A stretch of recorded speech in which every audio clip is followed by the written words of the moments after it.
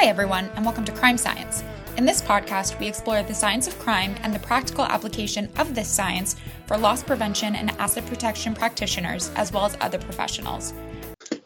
All right, welcome everybody to another episode of Crime Science, the podcast from the LPRC. Today's our latest in the weekly update series, and I'm joined, as always, by our partners, Tony D'Onofrio, Tom Meehan, and our producer, Diego Rodriguez. Even though Diego is on the road today in Philadelphia with one of our other team members, Orion, and they are working with the Supply Chain Protection Working Group at their annual summit, hosted this year by TJX at one of their distribution centers. There'll be 2 days, today and tomorrow, of a lot of brainstorming, putting out research evidence that we and others have collected around supply chain protection. So we're expecting a great turnout, a great crowd of top decision makers in the asset protection for supply chain space that will be up in there. Some solution partners as well brainstorming. We'll have federal, state, and local law enforcement who are supporting with ORC and with, of course, supply chain investigations, especially over the road or more systematic problems that they're dealing with. So we're excited to put that summit on. I mentioned before, by the way, that our Violent Crime Working Group Summit will actually be co-located with Impact this year, October 3rd and 4th. So we've got a series or a track of violent crime content, and I'll go through the content. You'll hear it here first on Crime Science, the podcast, here in a couple of minutes.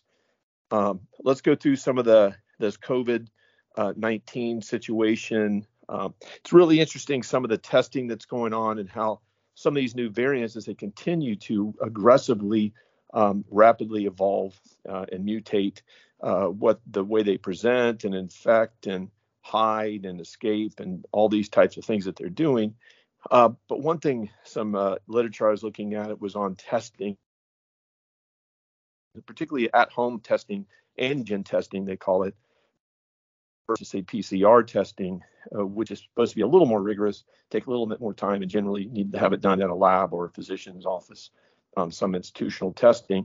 But with the BA.5 and the BA.4, those BA variants seem to not always test positive, and there have been evidently a lot of documented infection cases with COVID-19 disease that just didn't show positive on those at-home tests. Part of it is they recommend maybe multiple tests over 2, 3, 4, 5 days. The other, of course, is to try and get a PCR test, but it just may take longer to present. And we see some of our luminaries here, if you will, that are testing positive repeatedly, and some of the bounce back and rebound that some are seeing, particularly with the antivirals that are being tried with COVID-19. We're also seeing now vaccines continue. I mentioned before about 120 new compared to what we've got now, incremental vaccine candidates in trial. And I know we've talked about this repeatedly. The exciting thing about all this development and testing and learning new manufacturing, new production techniques, new ways to ship and distribute around the world have been learned tragically throughout this SARS-CoV-2 virus global pandemic that we've been going through together. But there have been a lot of powerful lessons learned. Again, some of these vaccines are being converted and used or altered to work on different types of cancer and other testing research that's going on. So a lot of good comes out of a lot of bad in every situation. So this is no different. Right now, in the United States, we've had just now over 262 or 3 million Americans that have been vaccinated. Just over 5 billion have been vaccinated globally. So a lot of shots and a lot of arms across the globe. And we've just not seen a whole lot of. There's certainly been some isolated kickbacks that either are attributed or are possibly attributed to vaccines, but in this case, not too much. The monkeypox virus continues to spread. It seems it's in now dozens of countries around the world, but the infection rate or the number of people seems to be seem to be relatively low. And I guess understanding here, it looks like in the readings, largely confined to a certain group. And so not widespread in across groups of people, even though it's appearing in multiple countries and the United States now in multiple states. Of course, Florida, where we are, we typically lead in everything that's a little strange or dangerous, and this is no different. So switching over now, I mentioned the Supply Chain Protection Working Group Summit. We're excited how that's going, all the planning. Procter & Gamble, because of a huge project we're working on with them and for them, our team was able to go in even better prepared than ever on cutting edge supply chain research, looking at the future of the places and process of fulfilling what's needed in stores and other selling places, going back and looking at what are customers going to demand, what do they want or need, where are they going to try and get it, how are they going to get it, what's the competition going to look like, what's emerging technologies look like, what's the working population going to look like as far as putting people in and operating distribution networks and so forth. It's guesstimates, but of course a lot that's happening is evolving before our eyes at light speed. And so this team has been working on systematic interviews with people from RILA, the Retail Industry Leaders Association, from the National Retail Federation, from National Association of Chain Drugstores, Food Marketing Institute, others in the industry associations on what they're thinking about. The people that are experts in those organizations that are working with retailers in the supply chain day in and day out, manufacturers as well, working with regulators, understanding and lobbying and so forth, trying to understand all this, in addition to interviewing senior distribution of executives, asset protection or operational executives. Even here at the University of Florida, we've got some world-class supply chain research centers, one in the Warrington College of Business, the other in the Wertheim College of Engineering. They have research centers that are separate and look at slightly to completely different issues, but both of those center directors, those faculty, have been contributed their knowledge and insights as well. So all in all, we've been able to collect quite a bit of information. It takes a lot of time to synthesize that, but what'll end up, it's helped us all learn how to think more and more about the granular all the way up to the overall logic and theory and strategy of distribution throughout time and place, with all different types of products and supply chains that reach out to different parts of the world that are constantly evolving, under threat, being shut down, blocked by ships that are sideways in a canal, and every other thing that can be conceived. And so it's going to provide for a lot of information, a lot of good dialogue, and I think help propel the LPRC, Supply Chain Protection Working Group, to the next level. We're also working with the ISCPO, that is the group that works on supply chain security. We're in a memorandum of understanding agreement and working closely with them. And so that's broadened us from the retailer members that we've got, 70 retail corporations and their supply chain people, but into looking at the third-party carriers and common carriers and others to get different aspects, over-the-road trucking and things like that. So stay tuned for that. Phase 2 next year, you'll see us doing some really neat innovation and field experimental design and interview research with some of what we tease out of this project to see how it might work here and there, given all the different factors we just talked about. So a lot of good things. We'll have some feedback from what comes out of the LPRC Supply Chain Protection Working Group Summit coming up on one of our future podcast episodes. Also coming up, we keep talking about, and that's impact. So today I'm going to talk a little bit about what's coming out, some of the content. We've not really done this before because we have so much good content to go through. It's been very difficult, or at least trying for us to figure out exactly what's the most mature in the data that we've got. Do we have one of our team that can best work on this and explain this and go through this, along with at least one retailer, sometimes more, and lining them up and so on. But right now we've got a face-off examining the role of AI in improving decision making and reducing the cognitive load. So it's really going to be good. It's going to be practical. What is AI? A little more practically, and updates there. And then how are people using AI now and going forward to improve decision making, whether we're talking about in a store, whether we're talking about the distribution center, we're talking about in a parking lot, we're talking about overall, and so on. So, and Dr. Lowe, Corey Lowe, our research team leader, has been doing some really innovative research in comparing how well humans, all types of humans, but particularly expert asset protection and loss prevention executive humans of differing races and levels of experience, and so forth, a pretty diverse sampling. Now we're approaching 200 participants at this point, perform in identifying faces, male and female, appearing of different skin tones and tints, racial or ethnic backgrounds, and so on, to see how well some of the AI models or algorithms, if you will, perform versus the human. And it's interesting how at this point still continually we're seeing that the algorithms are still outperforming in identifying across racial groups, even by individuals in those racial groups and so on. But it does look like what you would expect too. And again, more to come. We're going to get to where we got 400 or more participants at some point. It's just taking time as we try to do this research very well and do it the right way. How well everything holds up, but stay tuned on that. But the idea that there's bias, that there is a value exchange and things like that we've talked about before, and it turns out there is, according to our research and others, always bias.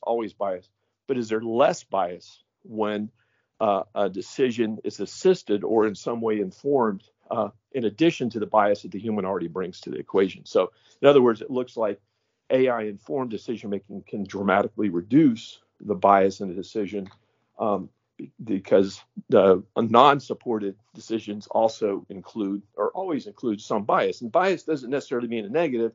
It means what we're looking for, what we think, what we're experienced in, what we're used to, what we're comfortable with. And, these types of things play into bias. It's a very complex construct, and so on. But it's exciting discussions and talk about these things, leveraging research that we and others are doing, instead of leaving very critical and important technology and practitioner decisions to the media or to popular narratives that aren't necessarily well informed by anything other than maybe emotion. And so bringing research in the equation can help us all in that way. Another one, we've got ORC team development collaborations. Our team has been working a lot with ORC working group leaders and members, also with CLEAR and other organizations, of course, on doing research, gathering information. James, as well as Corey, have been mapping ORC in what it looks like across the U.S., now comparing statutes and other things. So you're going to see a lot of neat things going on at Impact around ORC. We are going to be featuring some research we've done in reducing loss or shrink and increasing sales from with theft-prone products, but leveraging the value exchange, the VX, where people can opt in and give up some privacy information to get more convenience and allow stores that maybe couldn't even carry very, very high loss items in certain stores because of just incredible theft rates. This might allow that and allow the customer to make that value exchange. I can wait. I have to go to a store that has it, or this one has it, but it's locked up. I've got to go find an employee, or this place has this product secured. But if I exchange a little bit of privacy in the moment, like I do on online sales, and we've talked about going through RFID toll booths and things like that on a turnpike, then I can get my product now. You're going to see intelligence-led loss prevention, a lot of best practices and opportunities from research we've been doing there. The 21st Century Odyssey, we're going to be talking about key challenges and threats. I just was going through that in the supply chain. Automating the future, determining building blocks through artificial intelligence. We've got some great partners here with 92 solution partner members of the LPRC and growing. We're going to be leveraging a lot of these partners that we've got, members, to get out some of this information, help shape the discussions, help us to fund and execute the research that's needed by the overall group. So you're going to see things going on there. SOC and sensors, we're going to be talking more about the efficiency gains by using visual, aural, and digital sensors, but just critically, just as critically, how do we integrate these sensors together at each of the aiming points through zone 5, 4, 3, 2, 1? How do we integrate them across those aiming points? You're going to see us looking a lot at parking lot interventions, again, as we all work together to up our game to make places and people much safer, more secure, more stable, to allow good economies, good practice. It's the ethical, moral thing to do as well. So we're going to be looking at fear and safety, evaluating parking lot interventions, understanding retail hotspots. We're going to be looking at the role of mapping and problem solving, understanding, evaluating if we do something here, what does it do there? What does it do to places that weren't treated or didn't have the intervention? So, the role of crime mapping is going to be a big part of this. We're going to be looking at some of the different body-worn camera issues, talk a little bit about that. This will be more of a setup for RELA next year because of the body-worn camera initiative, with 4 of our LPRC members offering body-worn cameras and some retailers that are going to be participating with us in the labs and in their stores on working through body-worn camera use to better safeguard, to better document, better train, and execute an audit. You're going to see things from the front lines. We're always talking about the voice of the victims here at the LPRC. How do we better understand and articulate and explain the harm that's created when people are victimized by crime, that places are victimized by criminals? So by systematically interviewing people that work in stores, getting their perspective on what it's like, how it's affected them and their coworkers, their customers, when acts of aggression or even acts of ongoing theft that are not abated or addressed go on. What's that do to morale? What's that do to even operating? And we see many of our members have shut down dozens of their stores in certain markets now because of crime and fear of crime victimization. So we'll be talking a little bit about that. More on some of the incident reporting as part of intelligence-led loss prevention. Another thing that'll be interesting, we're going to be talking about how do you work with technicians? How do you actually evaluate technologies that you're looking at? How do you put them in, bolt them in, integrate them, do things efficiently? How do you work with IT and others to make it happen, to get the protection that you want and need for your people and your assets? So we're going to also look at the aggressive street behaviors from homeless and harm. And look at that, and then active assailant opportunities. We've talked about this for earlier detection. We've got 2 projects now that we've just completed. There'll be more upcoming, but where we've been looking at a typology of types of shooters. We mentioned this before, or attackers. They may not always use a handgun or a firearm or long gun in this case. So there'll be a lot of good discussion around that. And there's a couple more to come up, but that'll be good for us for right now. But looking forward to 2022 LPRC Impact. Some unique twists too, by the way. LPRC was literally decided to be founded in the year 2000. And then we had a founding meeting with 10 major retailers that wanted to happen. Just inside of 2021 was our initial our official launch of LPRC in 2001, but really was started in 2000. So some of those founders will be with us. 3 have passed away. Others are not able to make it, but we're going to have, it looks like, between 5 and 6 of the leaders of those retailers will be at 2022 LPRC Impact. And it looks like our first Impact was in 2003, hosted by Walt Disney World Company, and we had about 120 participants. So, some neat historical facts about LPRC, but we're excited to host the founders and bring some energy and connection between those visionaries and where we are today. So with no further ado, let me turn it over to Tony. Tony, go ahead. Thank you very much, Reed. And that sounds like a really great action-packed agenda at Impact, and I'm looking forward to participating. Let me start this week with one of the topics you briefly mentioned, because it's going to be interesting to see how the metaverse plays with retail theft as we go forward. So I'm going to start with an update from Chain Store Age on what consumers are expecting from the metaverse. According to Connecting to the Metaverse, a new survey of 1,500 consumers, 69% are looking for a quick getaway by exploring metaverse-like environments to engage with friends, family, and colleagues and enjoy more leisurely activities. Nearly half of respondents view a fully built, unified metaverse as a fertile landscape for growing relationship and deepening connections. While the majority of respondents have visited a metaverse-like platform recently, men are more likely than women to visit these destinations. Not surprisingly, millennials and Gen Zers are heading to the metaverse much more often than baby boomers. Once they arrive in the metaverse, women are more likely to use these platforms as a virtual showroom, browsing products, digitally returning to the physical world to make purchases. Nearly half of respondents who utilize the metaverse are buying virtual items or finding inspiration for purchasing a physical product. However, slightly more than half of the respondents expect customer service to be better in the metaverse. Nearly 1 in 3 respondents believe that these immersive environments will provide less frustration and anxiety than calling and talking to a contact center agent. In addition, 27% of respondents both envision the metaverse as making it easier to access product and brand information and said it will make it much more effective and interactive to seek assistance from an omni-channel agent metaverse avatar rather than engage in chatbots. For surveyed baby boomers, virtual travel plans to the metaverse environment center primarily around socializing with friends.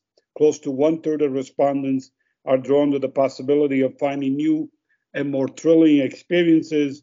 More than 1/3 of respondents predict that the metaverse will be mainstream in the next 5 years. So what does it all mean? It's another channel, another way for retail to evolve and become more immersive.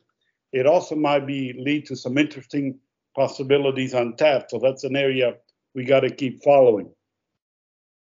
Let me switch now to another topic that's top of mind on everybody, which is what the heck is going on with inflation and how are consumers reacting. And this is an update from payments.com on how consumers are reacting to inflationary pressure.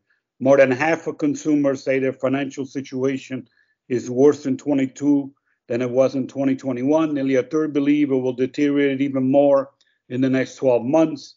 Nearly 8 in 10 of those living paycheck by paycheck with issues paying bills say they're seeing their financial situation worsen over the last year and half expected to erode further. 44% of those earning more than 100K said that they are worse off today than a year ago. A third of those high earners believe their financial situation will also deteriorate in the year to come. Nearly 2/3 of Americans report maxing out on their households' budgets, including a fifth of the high earners. Millennials are the most negatively impacted. Nearly everyone, 80 to 90% of all consumers report taking at least one step to adjust their spending levels. 70% of retail shoppers said they're cutting back on purchases they don't consider essentials, including 87% of consumers, those earning again over 100,000. Few consumers say they'll compromise quality to save money. Instead, they will consider whether the purchase is necessary at that time. 71% of consumers said they are eating at home more often. That includes 2/3 again of those consumers making more than 100,000 and those not living paycheck by paycheck. These are two groups who presumably have discretionary money to spend, but they aren't spending it in restaurants now the way they once did. More than half of retail shoppers look at competitors to their favorite merchants to find cheaper prices on items they want to buy, including 1 in 5 higher wage earners. 45% of consumers sell to shop other grocery stores for better prices and things they want to buy, including nearly 20% of those, again, with that high income.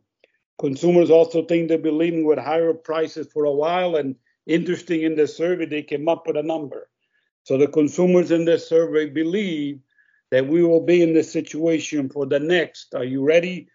653 days from the day they took the survey. That's a very long time.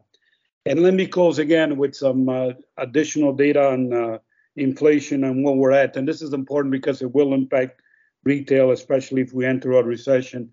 And this is from Statista. Here are the top 5 categories that consumers are concerned about that they will not be able to afford in the face of rising prices. Number 1, gas and fuel with 63%, very concerned to somewhat concerned. Groceries are number 2 at 59%, school supplies at 50%, clothing at 49%, and restaurant business at takeouts at 46%. Next week, I will publish my second part on retail crime trends, and I will speak to exactly how inflation impacts retail crime. So that will be a nice follow-up to all this inflation data. So we'll be interested to see what happens to consumer as we go, including with crime.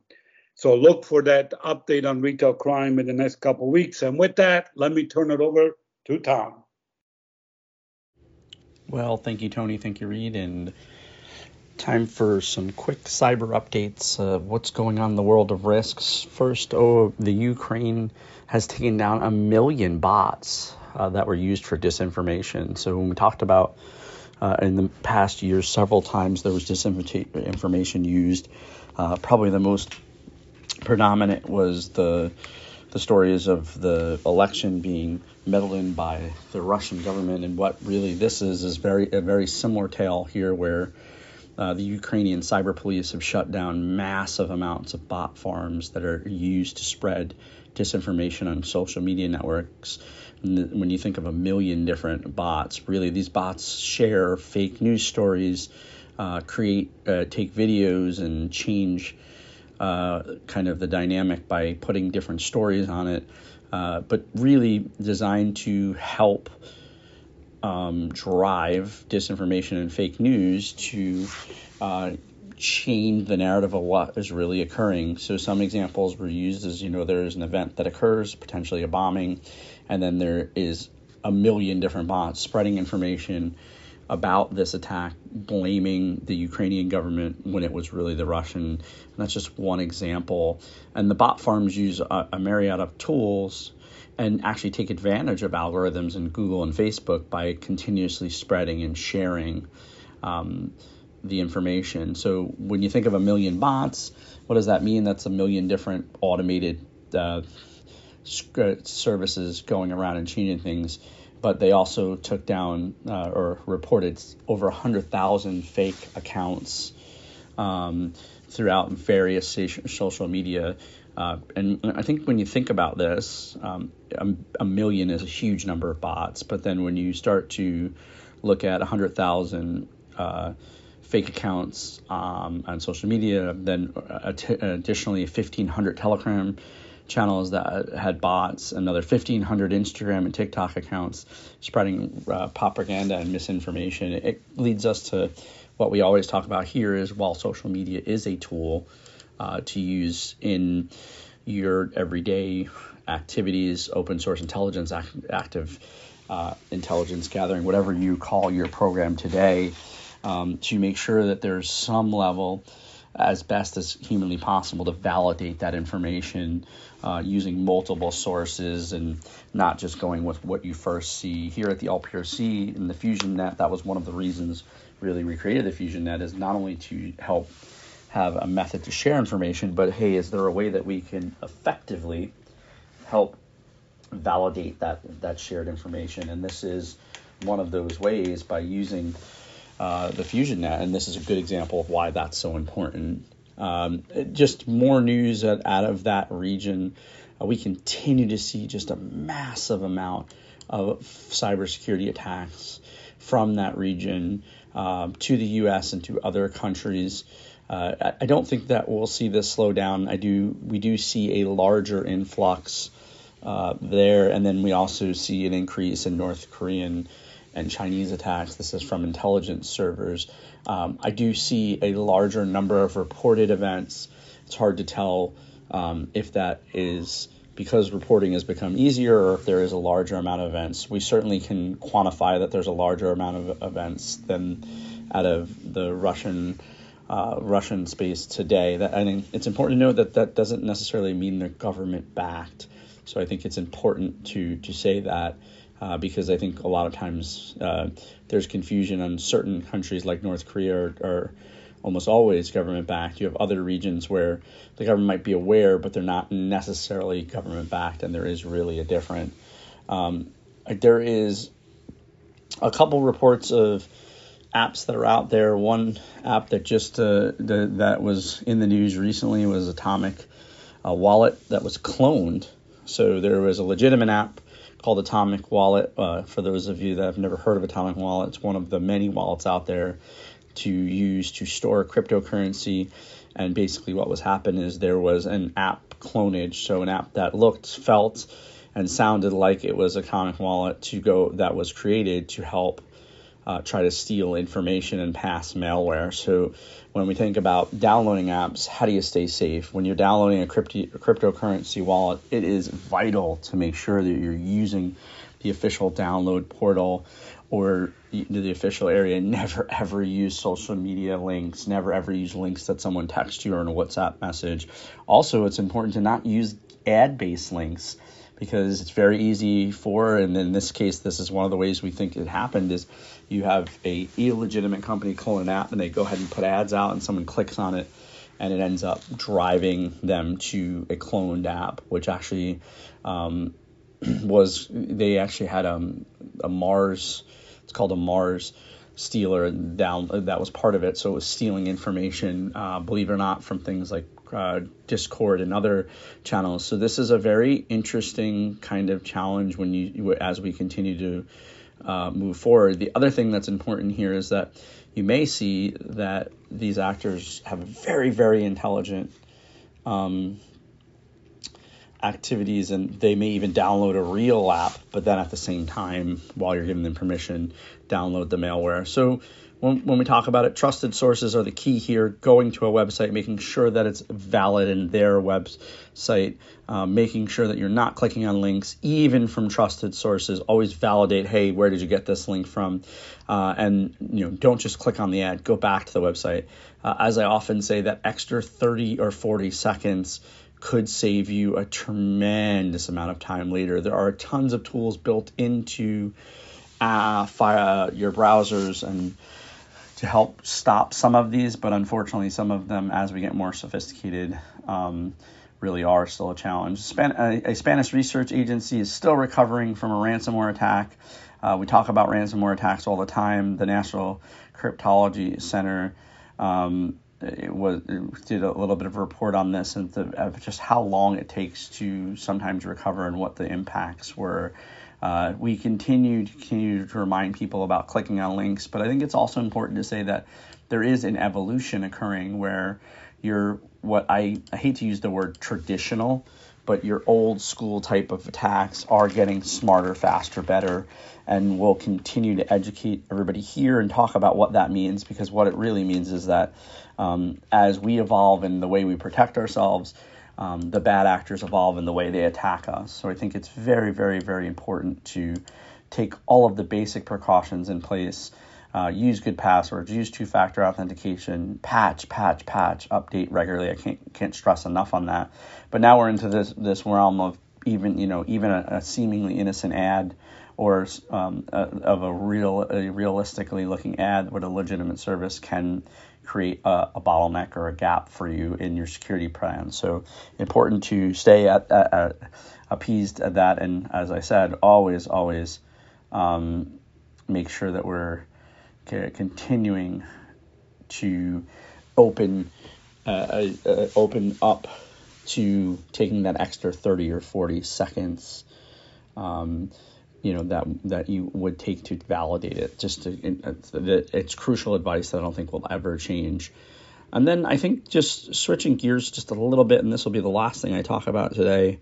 I think it's imperative that as we're thinking of supply chain crises and inflation and all these other things, that there's a stark reminder to just take that extra 3 to 4 minutes, listen to podcasts like this before you just read a headline and make an assumption. And there is a tremendous amount of news out there about supply chain and about what's occurring globally in the geopolitical state. And I think one of the things that I think is so important is to take the time to validate information, even from a trusted news source.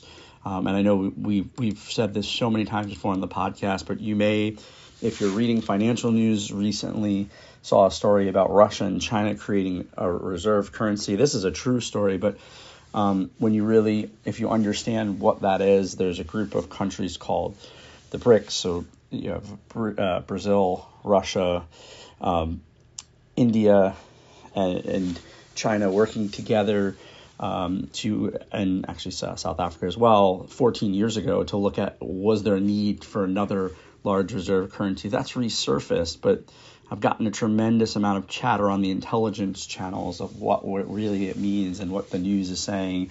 And I think we're going to see by the time you listen to this podcast that you'll see that Sweden and potentially Finland were approved to enter NATO. That's something that's been going on for a while. So really digging in, because the geopolitical impact on supply chain sometimes appears to be different than what it really is. So it's just trust, but verify that information and listen and read for yourself so that you can make sure that you're not getting caught up in the misinformation track. And with that, I will turn it back over to Tony and Reed. All right. Well, thanks so much again, Tom, for all that good information. Tony as well. And Tom, I know you're on the road traveling like Diego is. And thank you, Diego, for producing this during your travels and after this episode. But mostly thank you to all of you all. Again, look us up, LPRC. Look at lpresearch.org or operations at lpresearch.org. Let us know what you're thinking, what we need to do or change or add or delete. It's all about you all, and we look forward to your insights, input, and everybody stay safe out there. Thanks for listening to the Crime Science Podcast, presented by the Loss Prevention Research Council. If you enjoyed today's episode, you can find more crime science episodes and valuable information at lpresearch.org. The content provided in the Crime Science Podcast is for informational purposes only and is not a substitute for legal, financial, or other advice.